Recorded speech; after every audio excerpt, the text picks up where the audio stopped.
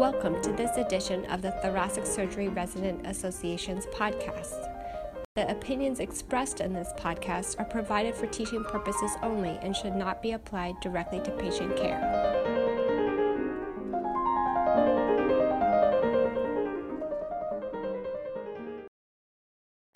Hello, my name is David Blitzer. I'm a PGY2 at Indiana University's Integrated Cardiothoracic Surgery Program. I'm here with Dr. Joel Corvera, Associate Professor of Clinical Surgery at Indiana University School of Medicine, and the Medical Director of Thoracic Vascular Surgery for Indiana University Health. Thanks for meeting with us, Dr. Corvera. We'll start off with a case. We have a 75-year-old female with a past medical history of hypertension, COPD, and Marfan's who was hospitalized for a COPD exacerbation. During her admission, a chest X-ray revealed an enlarged descending aorta. After discharge, she is referred to you in clinic for evaluation. Do you have any immediate thoughts or considerations upon hearing this brief history? Yes. Well, first of all, the patient at 75 for Marfan is a little bit older than I normally see, at least for the first time for aortic problems. But usually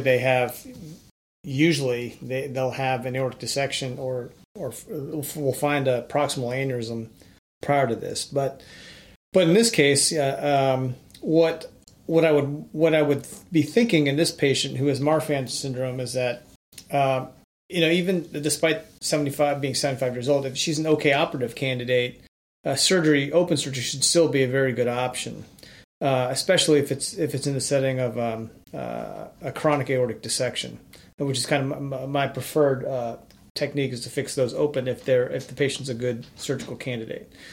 Thoracic endograft repair, I think still in the setting of connective tissue disorders, I think you need to be careful about placing endografts because I think we do not know what's going to happen to the proximal distal cetal zones.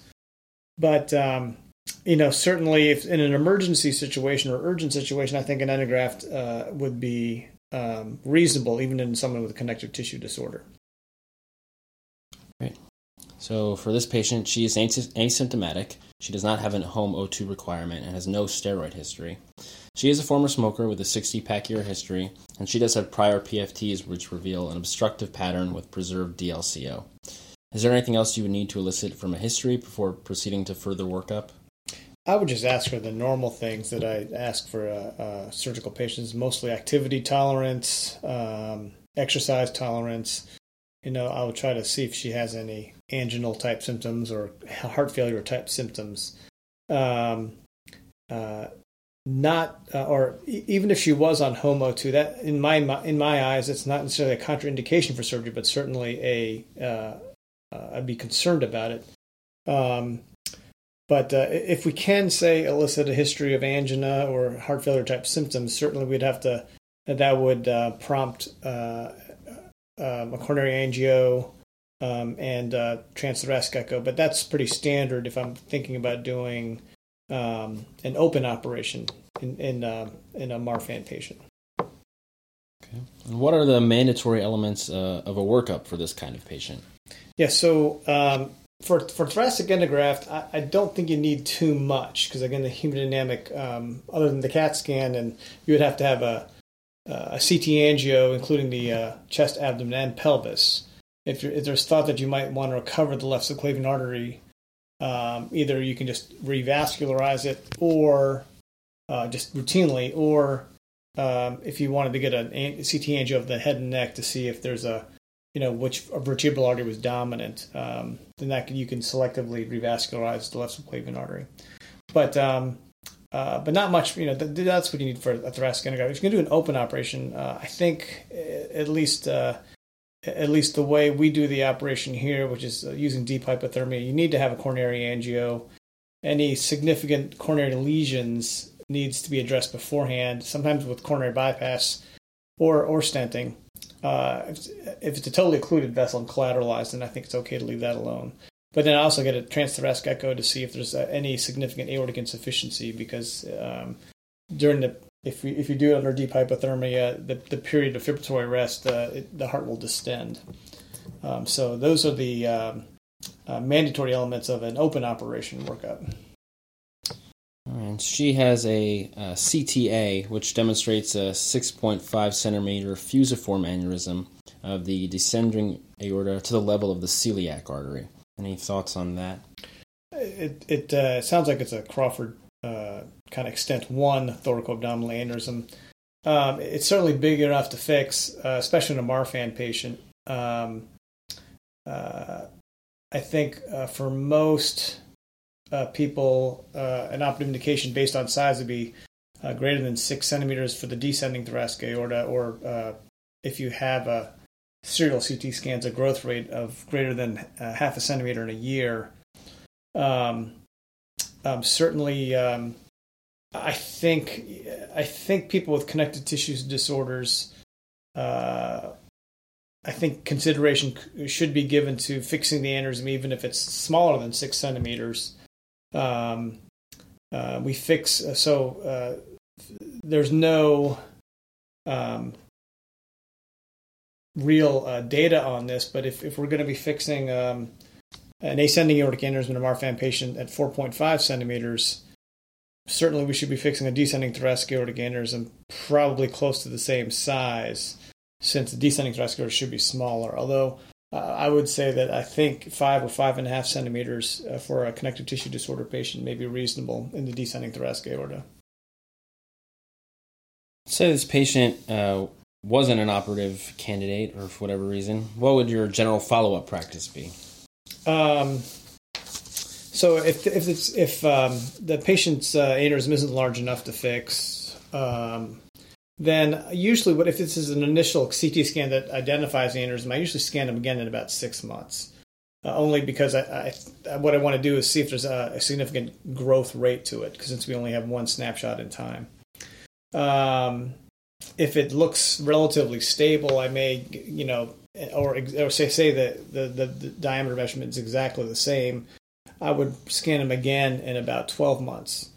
If things would change, if it starts to grow or get closer to my cutoff criteria for surgery, then I actually will decrease the intervals.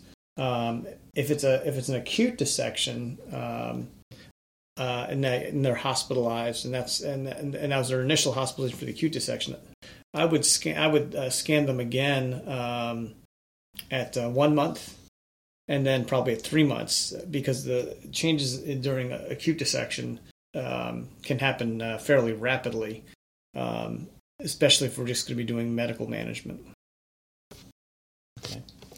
Do you have any further workup that you'd like to see before proceeding to the OR with a patient that does meet operative indications?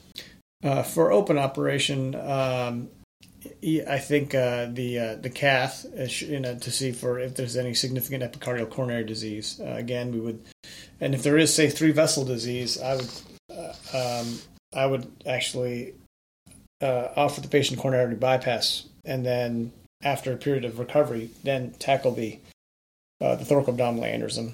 If they have single-vessel disease, or maybe even 2-vessel disease, you can do a percutaneous intervention. What we've also done in the past is, if it's, say, significant disease but they're left-sided lesions, we could actually do coronary bypass in an extent 1 and 2 thoracoabdominal aneurysm repair at the same time. You can take down the internal mammary artery or use vein grafts to the left-sided vessels. It's hard to get to the right side. And then we get a transthoracic echo only to look to see if they have moderate aortic insufficiency or greater than moderate aortic insufficiency. We have done valve replacements or repairs before the thoracoabdominal aneurysm in order so that hemodynamics are better tolerated during the thoracoabdominal aneurysm repair. And we touched on this briefly, but how do you approach the decision for endovascular versus open repair? This is a great question. I think a lot of times we always look for endo first option, and I think that's true for a lot of things. I think fusiform aneurysms, certainly if there's a good proximal distal landing zone, so long as the patient is not very young, and very young is open to debate. I think a thoracic endograft repair is a very good option. It's minimally invasive and usually works very well, and recovery time is very quick.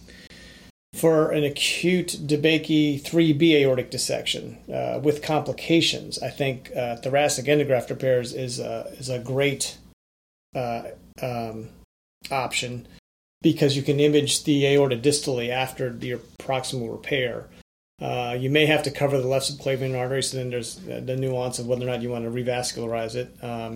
But usually those are emergent operations, so usually cover it, and maybe revascularize it later.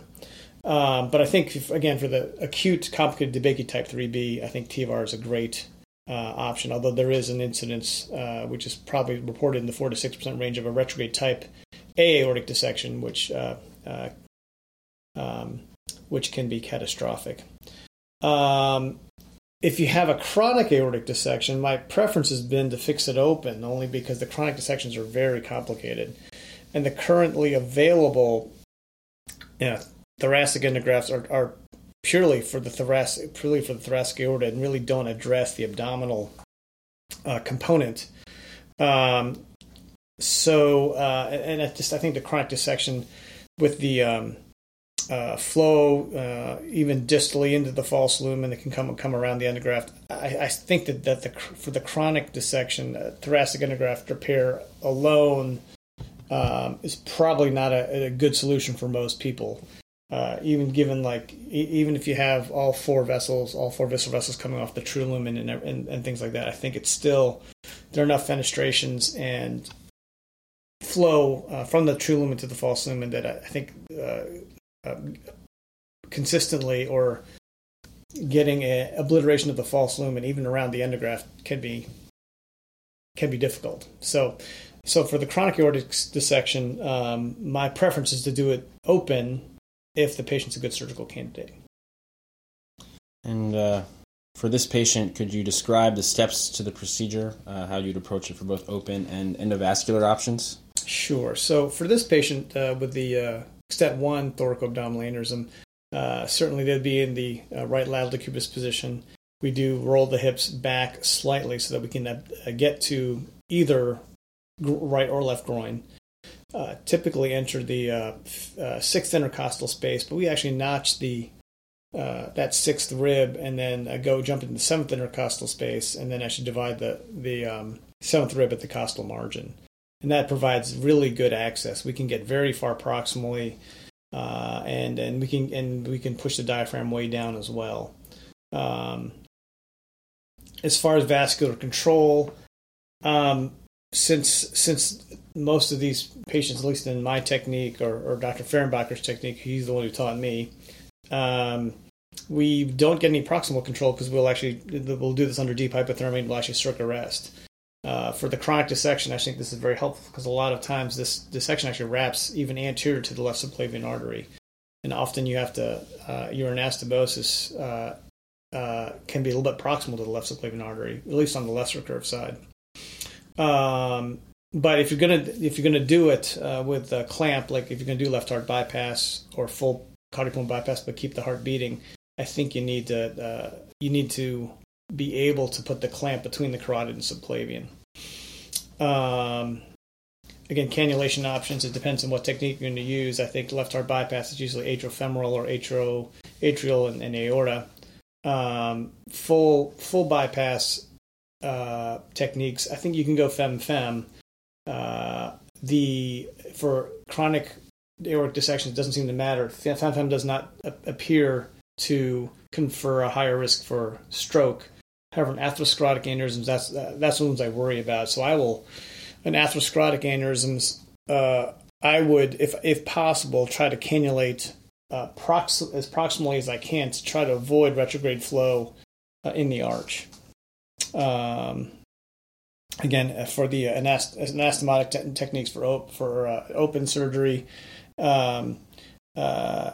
it's for the most part, I try to isolate the proximal anastomosis. I agree with Dr. Safi that you need to isolate the aorta circumferentially so that to avoid any potential fistula with the esophagus. Otherwise, I think and that's what we like to do for the distal as well. But otherwise, I think you can use a kind of an inclusion type technique for the other anastomoses. Intercostals, I'm very aggressive about putting intercostals back because that's certainly if they're open, and we target TA through L1 for reimplantation. So for an endovascular operation, I was taught that pretty much 90% of the procedure has to be done prior to even entering the operating room. So the operative plan has to be pretty much solidified in the surgeon's mind before you get there. Certainly, we're looking as far as access vessels. How are we going to get there? Are we going to need conduits or devices small enough that we can go up the iliofemoral arteries? Certainly, sizing probably should be done by software that can do 3D reconstructions and maybe centerline imaging or reconstructions, just so they can get the appropriate size. And the left subclavian artery. I still think there's debate about this. For a while, I was routinely revascularizing the left subclavian artery, which I think is a good practice, especially for young people. But if you're going to be thinking about covering it, I think you do need imaging of the circle of Willis to see which vertebral artery is dominant to reduce the risk of stroke. You don't want to, if the left vertebral is dominant, then you should selectively revascularize that. And certainly, if they have a patent internal mammary to anterior descending, that needs to be revascularized. I think there's a relative indication for revascularization if you have a fistula, like an arteriovenous fistula for dialysis on that side. So I think for the most part, I still am pretty aggressive about revascularizing the left subclavian artery, but I think there are certainly in emergency situations that either you either take the risk or that can be done more electively if they're having vertebrobasilar type symptoms. And how would your procedure change, if at all, for these different Crawford subtypes? Interestingly, not much for me for the open operation. Even for most people who do this, to do a lot of thoracoabdominal aneurysm repair, if they're going to be doing like an extent 4 thoracoabdominal aneurysm repair, actually they usually do not use a pump. We have been using actually still full pump hypothermia. It's the same technique, interestingly enough, and that works well for us. But for many people, Crawford 3s and 4s are actually either on pump for a very brief moment of time or not on pump at all. But so not so much, certainly for the more proximal thoracoabdominal aneurysms, pretty much everyone uses some type of perfusion assistance. And how about your approach to a patient with a ruptured aneurysm? Yeah, this is a difficult case. So, depending on if they're ruptured but kind of contained, I think we just move the way we normally do, just very expeditiously. We'll still heparinize them and put them on pump and then even cool them down. But it's kind of sometimes hard to get control. Sometimes what I've done before is not open the chest until I'm ready to go, but then that gives a certain amount of it takes a certain amount of time when you're on pump to get situated.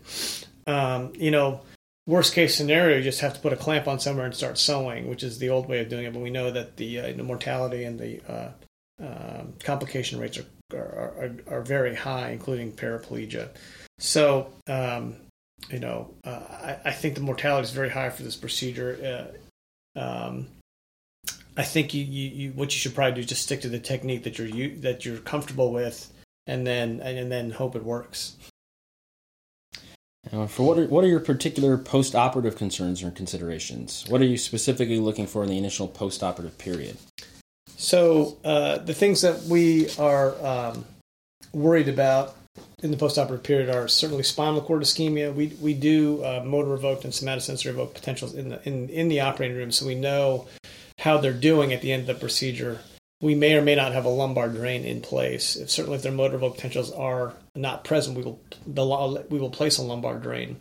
And so, for that consideration, we'd like to keep the pressure ideally around less than 10 if we can.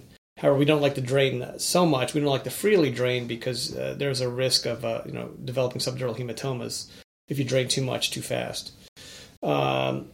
we will certainly want to maintain hemodynamics. If we're and we may need vasopressor support for this, but for the most part, what I've found in our case is that we just need to maintain a mean pressure of 70 to 90. We don't have to go, and certainly if you have spinal cord ischemia, we can go higher. We don't, but initially, if we have motive potentials that are present, or the patient's moving the legs after surgery, we will just target pretty much a normal mean pressure. We don't necessarily go to try to target a mean pressure above 100. Certainly, we're looking for kidney function and urinary output. Certainly, the way we do the operation, the pump runs are relatively long, so we want to make sure that we keep an eye on kidney function and urine output.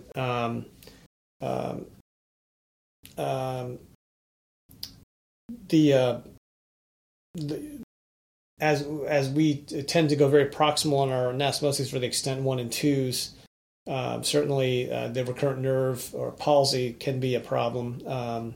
Once the patients are extubated and sitting up, you can assess what their voice is like. If their voice is hoarse, then we do have aspiration precautions and have them sit bolt straight up when they're eating, because sometimes their swallowing function actually is a little bit diminished with recurrent nerve or vagus nerve palsy. And certainly we try to look to extubate these patients hopefully on the morning after surgery, provided there's no bleeding and hemodynamics are okay. Occasionally we see hematomas form inside the lung from manipulation, and then you heparinize the patient afterwards. And depending on the amount of manipulation that you have to do, in order to get in order to get situated for surgery. Some of the redo thoracoabdominal aneurysm repairs, there's a lot of lung manipulation, and so we're looking at the X-ray to see if there, is there significant infiltrates or essentially hemorrhage inside the lung. Generally speaking, it's manageable, even if the X-ray looks bad, but everything else looks okay. They can be extubated, but some may need a bronch before that. And sometimes we even do the bronch inside before we leave the operating room, just to make sure that the lungs are clear. If you're going to be doing, the lower thoracoabdominal aneurysm repair, certainly you're looking at acid-base status. If normally we do separate grafts to the visceral vessels. If you're worried about, gut ischemia, certainly, either just bloody diarrhea or even just runny diarrhea immediately post-op is a cause for concern. So there's a lot of things to worry about in this type of operation, because the aorta pretty much is important for everything, and so we kind of look at everything very closely. But generally speaking, if the case goes well, generally speaking, the post-op course is usually pretty well. And to briefly discuss some other scenarios, let's say you had an aneurysm which extended more proximally, i.e., involving the arch. Any changes to your approach? Yeah, this is a good question. So I think we have several options here, and I think a lot of it has to do with the clinical situation. If it looks like it's an arch aneurysm and a descending aneurysm, you can either stage it or do it in one stage. Dr. Kachoukas has a technique where he does a clamshell, and he can replace even the aortic root all the way down to the aortic root and replace all the way down to the diaphragm and the descending. That's a big operation, and I think Dr. Kachoukas does very, very well with it. But we have not done that operation. It is a large operation, and but the respiratory failure rate is relatively high. I think he reported somewhere between around 18% for needing a tracheostomy. So single stage clamshell is an option, but that's a big operation. You can two-stage it, where you replace either the ascending and arch through a sternotomy, and then leave an elephant trunk, and then do a completion, either a thoracic endograft or open operation. But that would be a two-stage procedure. You can even do that in one-stage procedure if you have a landing zone distally in your descending aorta. You can do the ascending arch elephant and then do a frozen elephant trunk. Which is also a very good option. Some may say that the paraplegia rate may be higher for those type of procedures, depending on how much you have to cover in the descending aorta. But that's also a very good option. Or you can do what we have done is also replace the arch and descending aorta through the left through the left chest.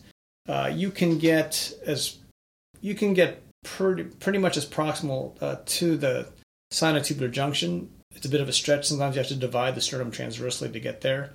But we have done that on people who've had, say, previous proximal pairs of an aortic dissection, where they have an arch aneurysm and maybe chronic dissection of the distal aorta, where we just replace the arch to the previous ascending graft and then take it around as far as we can to the distal descending thoracic aorta.